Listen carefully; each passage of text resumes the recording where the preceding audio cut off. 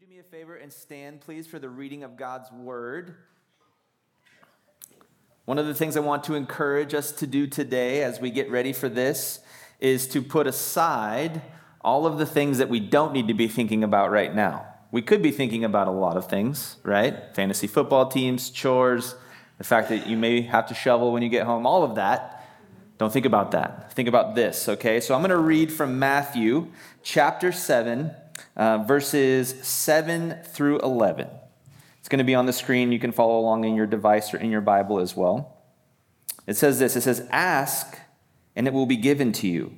Seek, and you will find.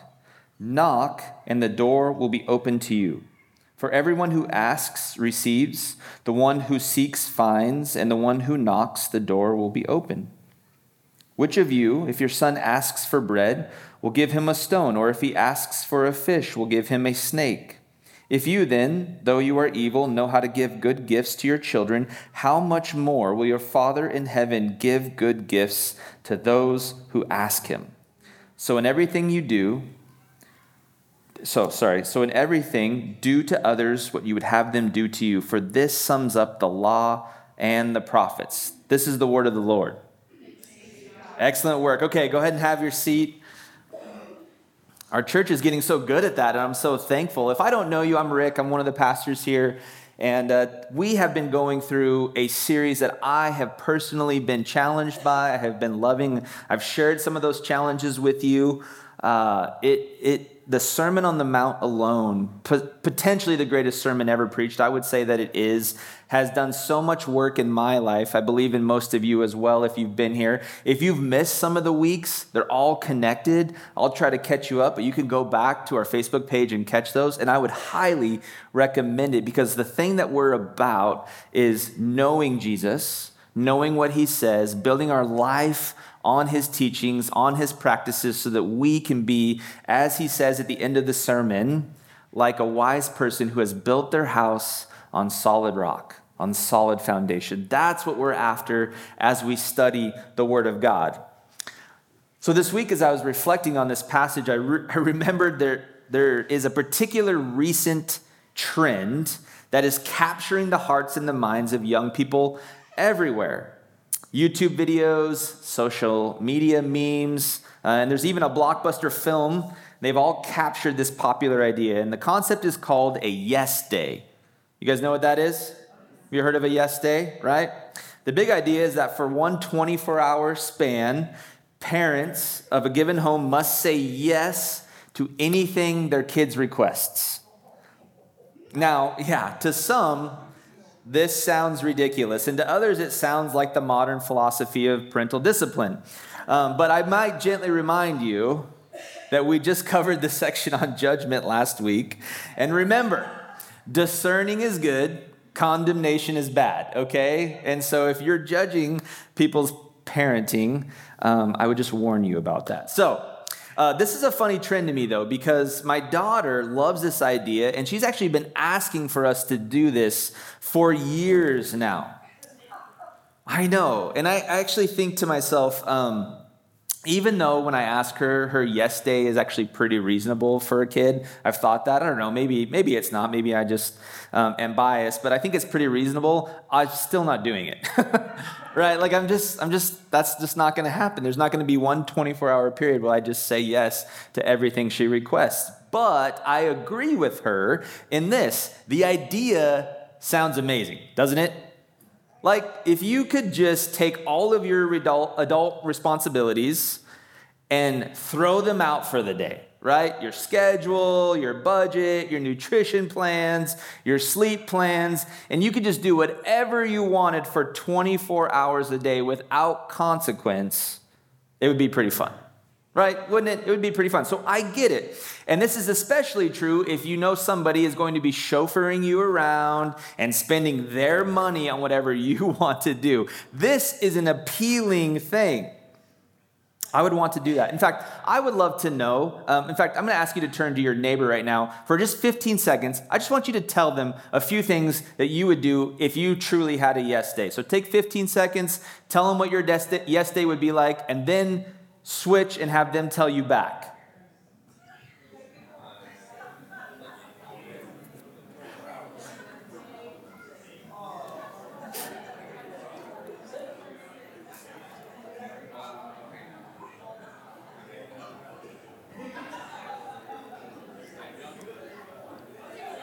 All right, 15 more seconds, so switch if you haven't already done so.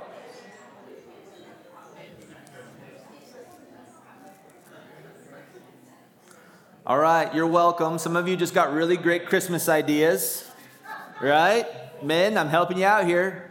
If you have a wife, you just heard what her yes day would be like, so helpful, I hope. Okay, well, today's passage, it says this. It says, ask and it will be given to you. Seek and you will find. Knock and the door will be open to you. So is Jesus offering a full-on yes day? Is that what he's doing?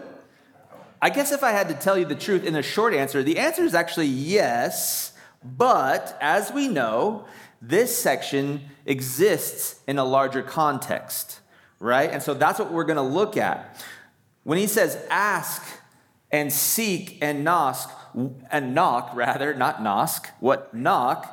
what we ask for, what we seek, and what we're knocking on the door of are not just any random ideas, but specific things that are important to God. That's why Jesus is teaching on it. He wants us to align our hearts with God's heart. And when we do, we can ask, seek, and knock. And that's what we're going to be talking about today. So I want to remind you of where we've been in the Sermon on the Mount because it will be helpful as we start to wind down the sermon.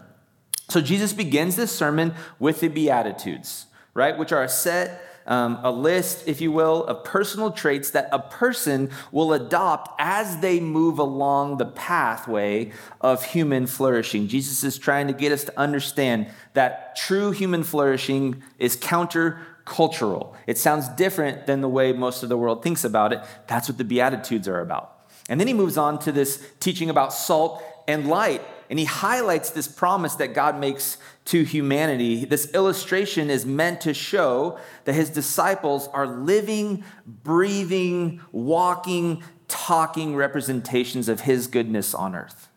We are the representation of God's goodness on earth. We are like salt to the world and a light on the hill, not to be hidden, but to be on display for all to see how good God truly is.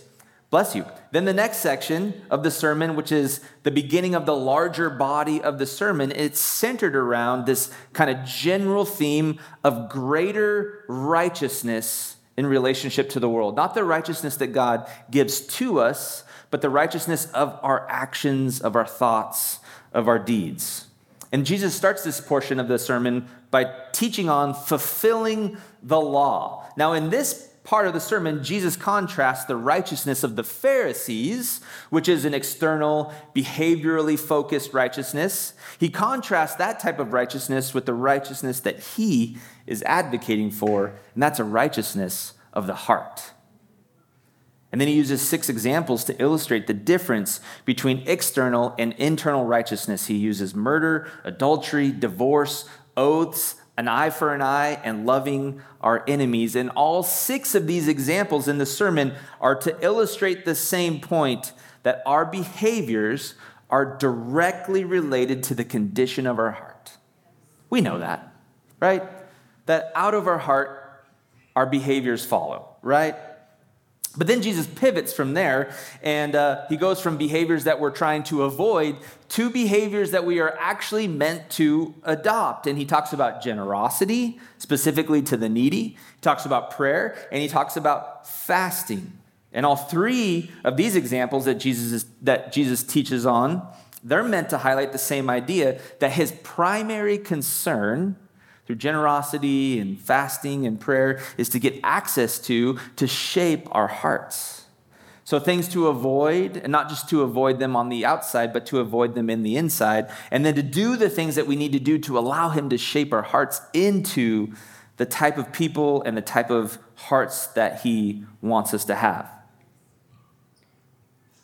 Now this led us to the passage where Jesus tackles the topic of money and possessions and stuff, and how our relationship to those things impacts our life and our heart.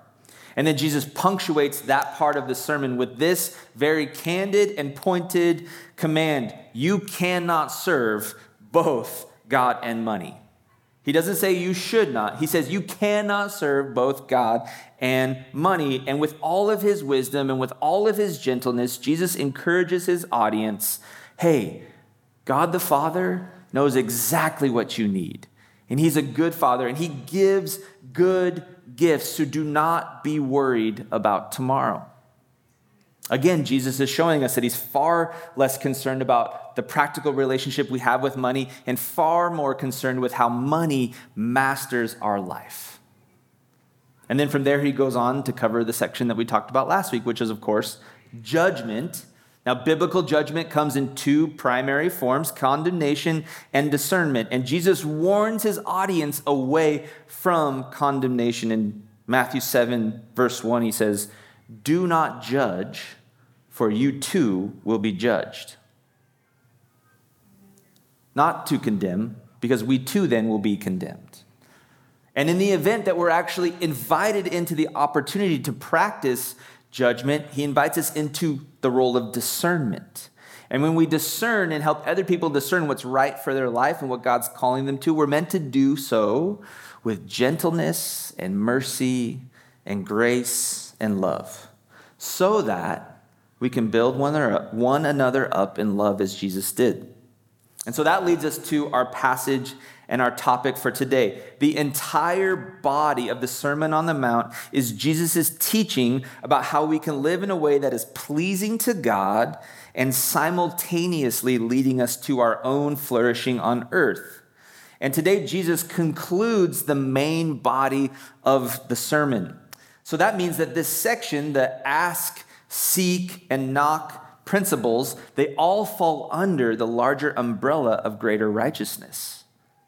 Therefore, these ideas are the concluding thoughts connected to the rest of the sermon that Jesus just preached. So when Jesus says, ask and you shall receive, the implied understanding is that the askee, those of us who are asking him, is that we will do two things. First of all, that we are asking for things that will guide us into greater righteousness. And second of all, we are asking for things that are meant to align our desires with God's purposes for this world. So let's recall Jesus' instruction on worry in Matthew 6:33. He says this, "But seek first his kingdom and his righteousness, and all these things will be given to you as well."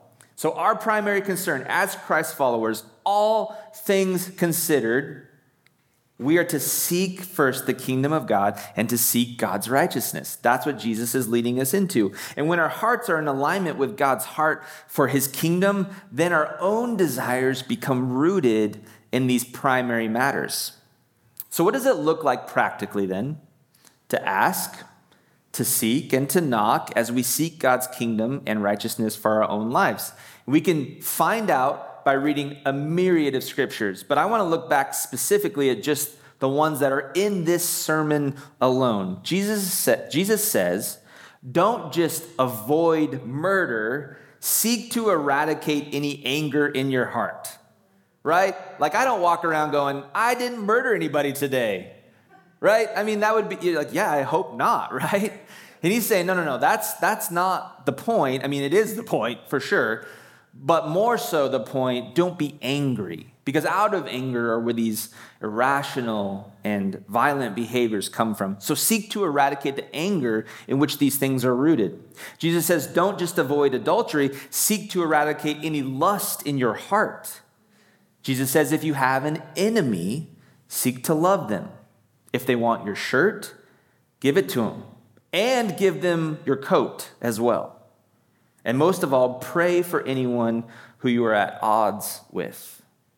Jesus says, be generous, but make sure that you don't do so for personal and social gain. Jesus says, pray often, and when you pray, do so in private, unlike the hypocrites who pray for forgiveness in public while they are personally holding things against other people. Right? You see the contradiction that he's getting at there. Jesus says, practice the gift of fasting, and when you do, keep it to yourself so that you won't be tempted to seek the reward of anyone but God. Jesus says, store up your treasures in heaven, because what you treasure will determine how you organize your life. What you treasure will determine where you point your life.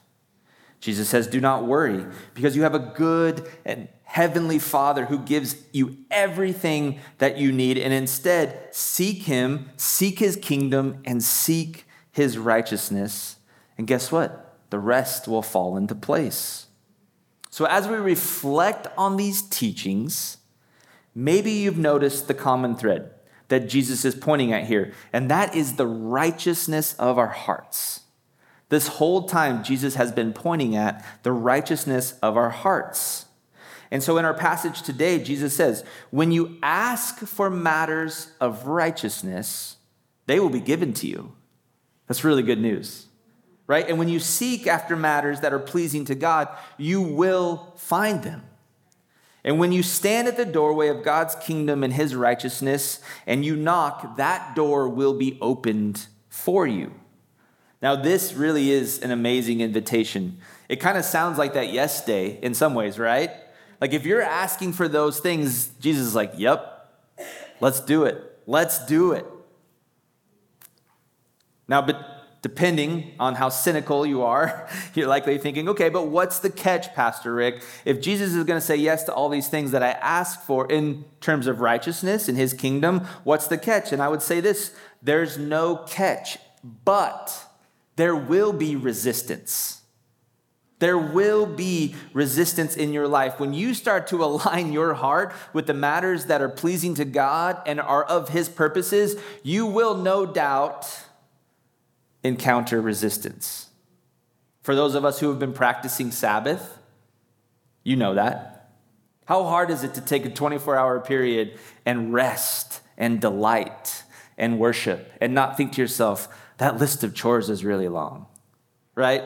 Those dishes are really dirty and I want to clean them. Oh, it would be so great to just run out and get this errand done, then I can get it off my list, right? It's like so difficult to do that. And those are just the small things, right? You will see resistance. In John 10, verse 10, Jesus reminds us that we have a real enemy. Okay, we have a real enemy, and this enemy acts like a thief. And it's a thief who hates us, who hates everything good in our lives, and wants to steal and kill and destroy.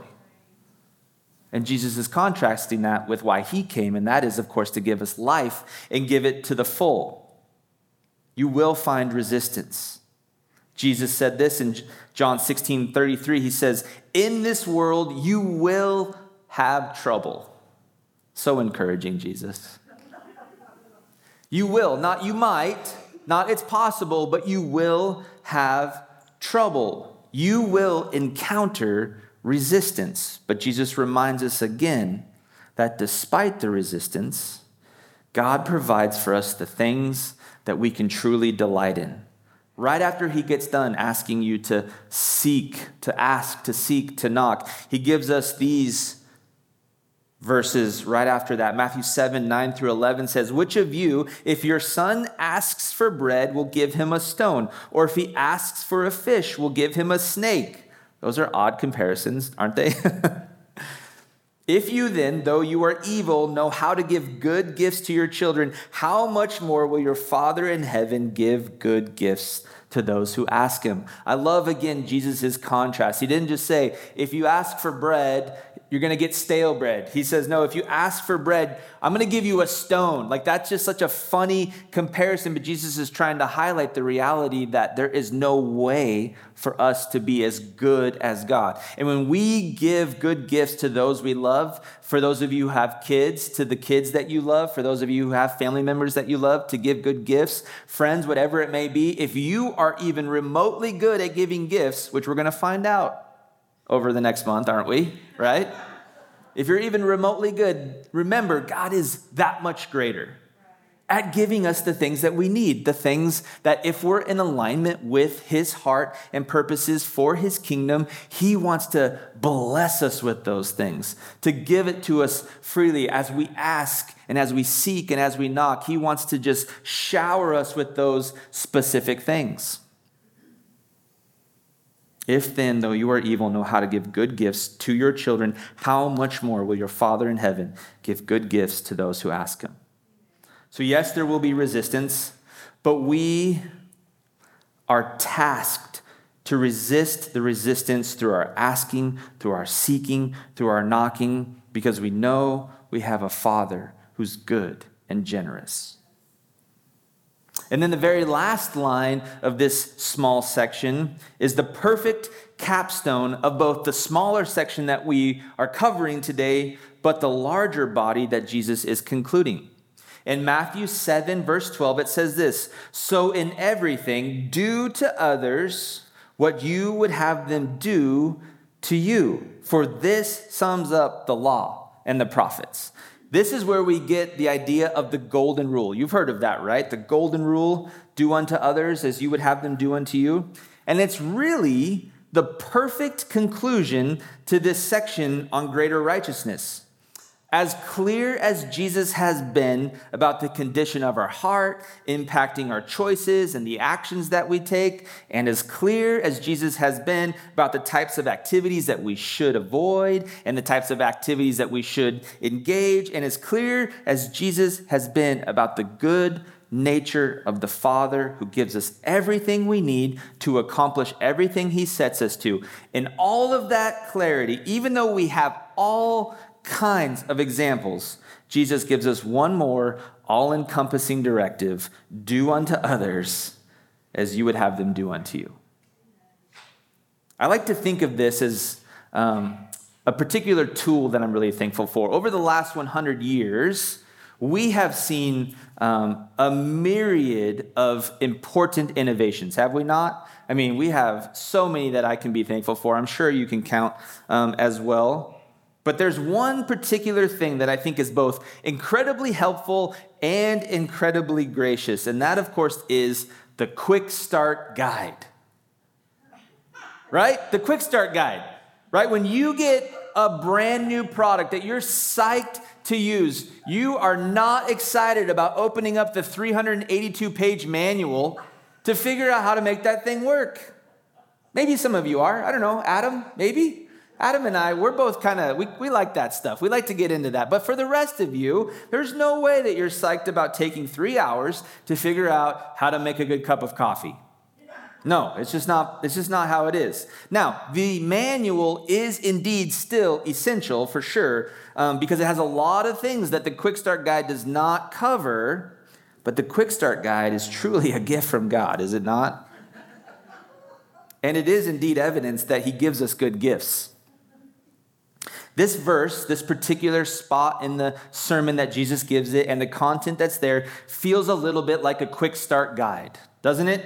Just in case you are not sure what decision to make or what the righteous action in that moment might look like, the Quick Start Guide says, do unto others as you would have them do unto you. Jesus is inviting us into a simple but powerful exercise of imagining how you would want someone else to respond to you if the situation was reversed. Here's an example. Now, if I'm meeting somebody for coffee and they're running late, I would appreciate if they give me a heads up. This is advice for all of you, but I'm also just putting it into the ether, okay? I, therefore, should be ready to also give a heads up if I'm going to be late, right? Like, what kind of person would I be if I'm not willing to do the things that I would hope for? How about this? If I have food in my teeth, I would sure hope that you would tell me. Now, I know that's awkward sometimes, right? That's kind of hard, but I would hope, and therefore I should be willing to do the same thing for you guys. We're sitting there talking and you have this giant piece of spinach in your teeth. What kind of friend would I be if I didn't warn you? Now, if I make a mistake, which I certainly will, and I asked for forgiveness, I would hope for your forgiveness. Therefore, I too should be ready to extend forgiveness. Do unto others what you would have them do unto you. And not only is this principle part of the pathway for our own righteousness, Jesus says that this principle is the summation of all of the law and the prophets. This means that everything recorded in the Old Testament regarding on how we should think and act according to the Word of God in this world is captured in this idea. Now, Jesus makes a very similar statement later on in the Gospel of Matthew in a section titled The Greatest Commandment. I want to read it to you. Matthew 22, verses 34 through 40 says, hearing that Jesus had silenced the Sadducees, the Pharisees got together. One of them, an expert in the law, tested him with this question, Teacher, which is the greatest commandment in the law? Jesus replied, love the Lord your God with all your heart and with all your soul and with all your mind. This is the first and greatest commandment. And the second is like it. Love your neighbor as yourself. All of the law and the prophets hang on these two commandments. So the second greatest commandment, did you catch that? The second greatest commandment, according to Jesus, behind loving God with all of your heart, with all of your soul, and with all of your mind, is to love your neighbor as yourself. And all of the law and the prophets hang on these two commandments. So, the do unto others idea is the concluding remark of the shorter section, verses 1 through 11, that we've covered the last 2 weeks, where Jesus talks about judgment, where we are exhorted to evaluate each other fairly. And it is also the concluding remark of the larger section on greater righteousness in the relationship we have to this world and to those around us. But still yet, it is the concluding idea to the entire main body of the sermon, which begins in chapter 5, verse 17. I want to remind you what it says. It says, do not think, this is Jesus, do not think that I have come to abolish the law and the prophets. I have not come to abolish them, but to fulfill them. So, the body of the sermon begins with Jesus declaring that he did not come to abolish the law and the prophets, but to fulfill it. And it concludes, the body of the sermon concludes with Jesus' declaration that in everything we do, we are to do unto others as we would have them do unto us. That this teaching that he's given us is what all of the law and the prophets hang on, the entire Old Testament.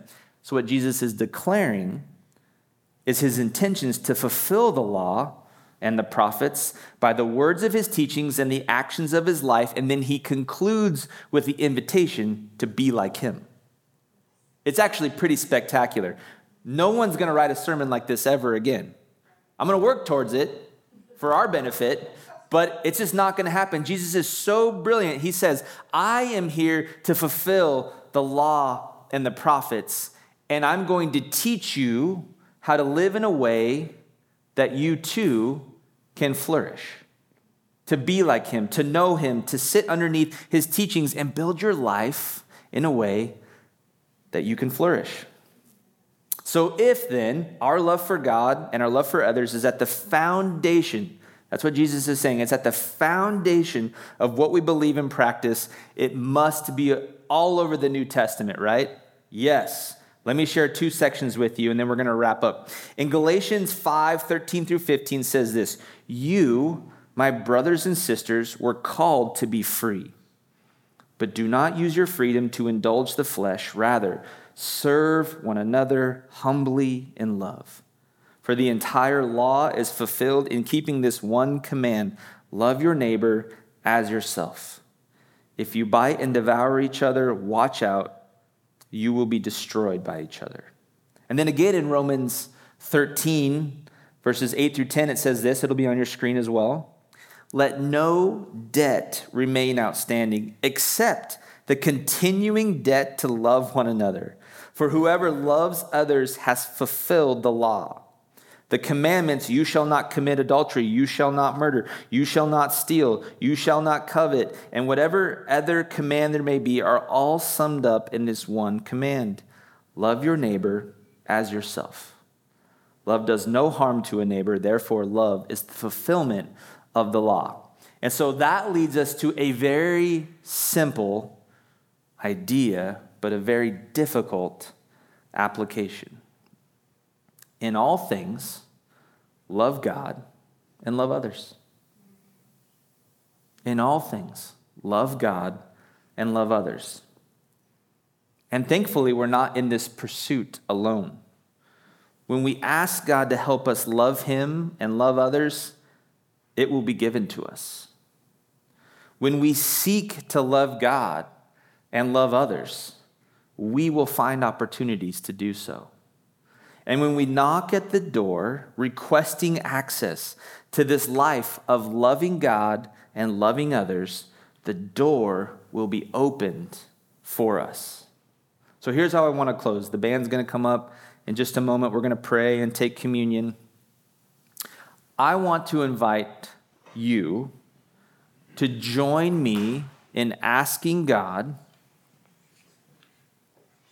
to help us love him and love others well. Right? To seek his kingdom and his righteousness means to love him and love others primarily.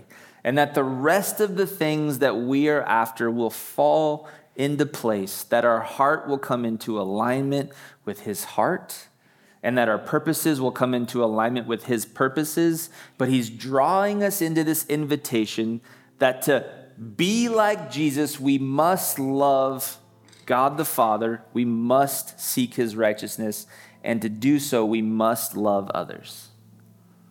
It's an incredibly simple invitation, but it is very complex, is it not?